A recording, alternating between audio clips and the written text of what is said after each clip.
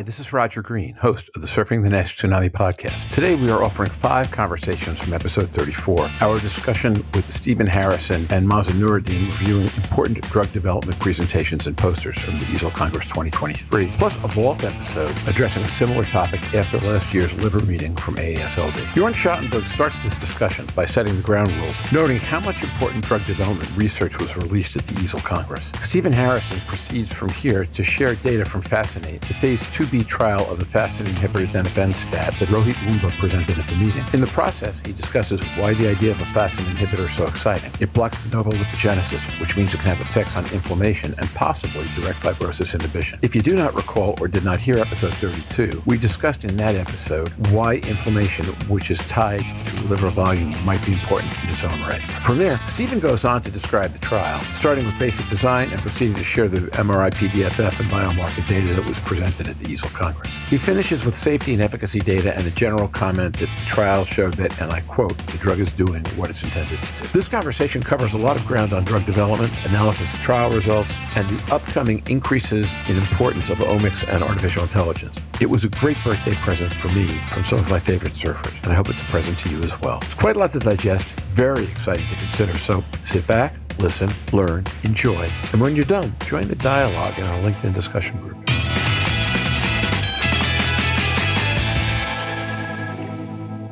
Jörn Schattenberg. For today's session, we're actually revisiting EASL for one more time and thought we'll be recording on some of the highlights of the meeting that we haven't discussed yet. Stephen was on previously, and we discussed some of the therapeutic sessions. Mazen also joined on various occasions. So I think this is our roundup episode of EASL Congress 2023, which again left a lot of energy to the field and very exciting new data. Of course, starting with a plenary general session presentation you gave. I believe it was the first one of the Congress, Stephen, and been thinking about the data set a lot since then. But this recording gives us more time to maybe take even a dip into the posters. And Mazen, I know you presented a lot of data. Maybe you wanted to revisit some of those and discuss it here in the podcast. Stephen Harrison. Yeah, I think it would also be important to drive through a couple of the orals that we didn't get a chance to talk about. The FASN inhibitor with Denifanstat would be something we could hit on. Maybe even the pemvidutide data with the dual GLP glucagon agonist. And, there are probably a couple others as well.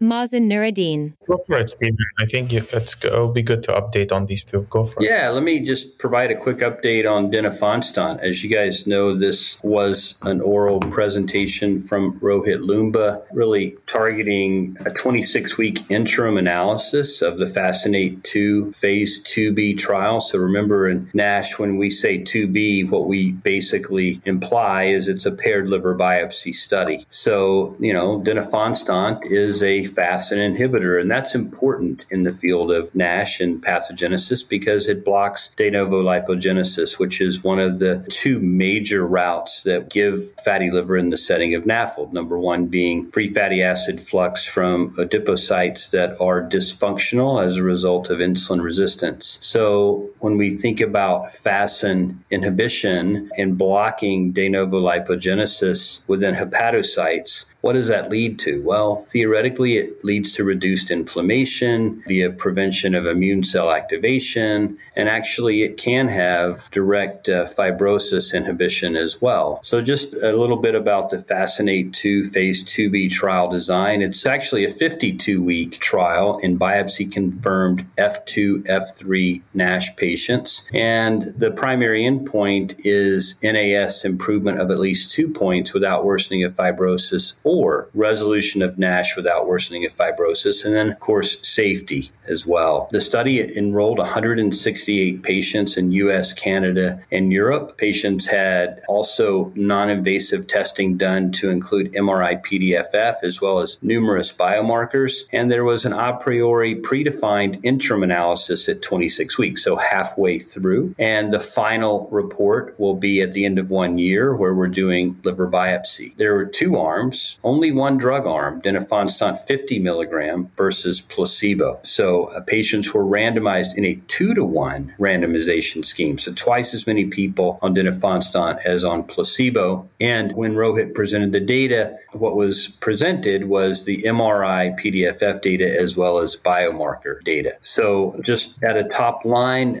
just to breeze through it, looking at liver fat by MRI PDFF, absolute change was around 6% for the 50 milligram dose and 0.9 or less than 1% for placebo, an absolute treatment effect delta of 5%, relative change around 34% collectively versus 1.5 for placebo. And then when we do the all familiar responder frequency, which we say is what percentage of people have at least a 30% relative reduction, it was 2/3, so 67%. And diving into that number a bit more, about half of the responders actually decreased their liver fat by more than 50%. So overall, very good reduction on liver fat content. ALT reduction about 16.5 points for Denifanstat and 4 units per liter for placebo, or a treatment effect delta of around 12 units per liter. And what Rohit has pioneered and likes to report on is those patients who have at least a 30% relative reduction in liver fat, as well as a 17 unit per liter decrease in ALT, 9% in placebo, or 2 patients out of 22 hit that mark, 37% or 11 out of 30 in the Denifanstat group hit that. And then we always like to look at some of the fibrosis biomarkers. They looked at 2, PRO-C3 and ELF. A PRO-C3 change at 26 weeks was around 8% versus 1.5 for placebo, and the ELF score change about 0.34 versus essentially nothing for ELF score. They also looked at CK18. It seems like that won't ever go away.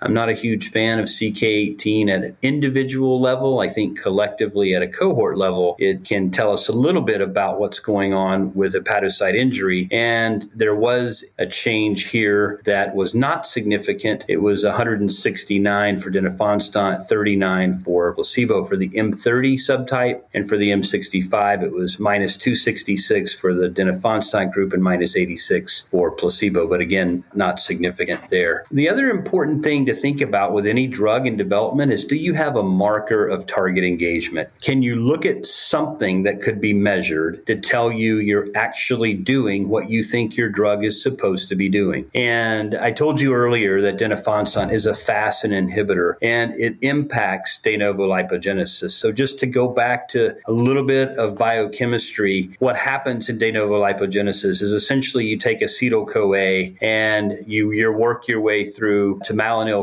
and then palmitate and then ultimately to tripalmitin. So if you block FASN, if you block fatty acid synthase with Denifanstat, what you get is less palmitate, and that leads to less tripalmitin. So tripalmitin is a triglyceride containing 3 molecules of palmitate. And so a decrease in that shows consistent target engagement. And there was about a 42% decrease in the Denifanstat group versus a 21% increase in the placebo group. So definitely hitting its target. There was also impacts on LDL cholesterol, about a 12% decrease there. FGF21 was also upregulated. And then there was a very nice review on lipidomics, which is something we seldom see, at least in the phase 2 world, looking at some of the more specific bad actors, if you will, of cholesterol relative to lipotoxicity. And what we see is Denifanstat reverses this abnormality by reducing saturated diacylglycerols and triglycerides, and it increases polyunsaturated DAGs and TAGs. So that's very encouraging overall. Ceramides were also decreased. And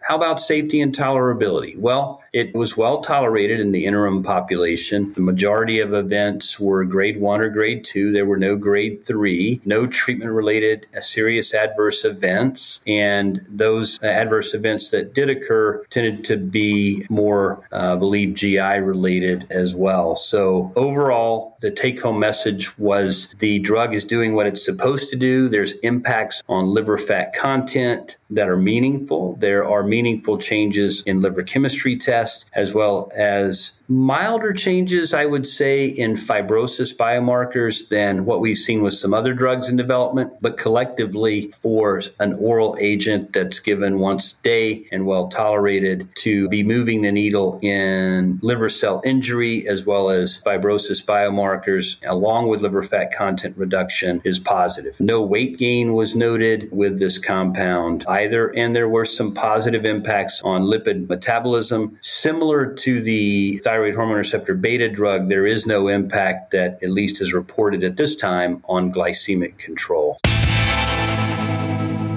And now, back to Roger.